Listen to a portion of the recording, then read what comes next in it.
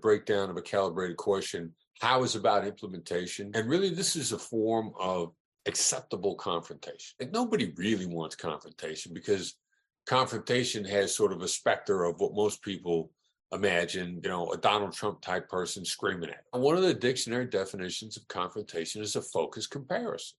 And a great how question is, as you just said, how do the corporate values line up with how I'm being paid or how I'm being treated or what my job description? That's a ridiculously polite, deferential, and respectful way to point out, hey, you guys are doing this wrong.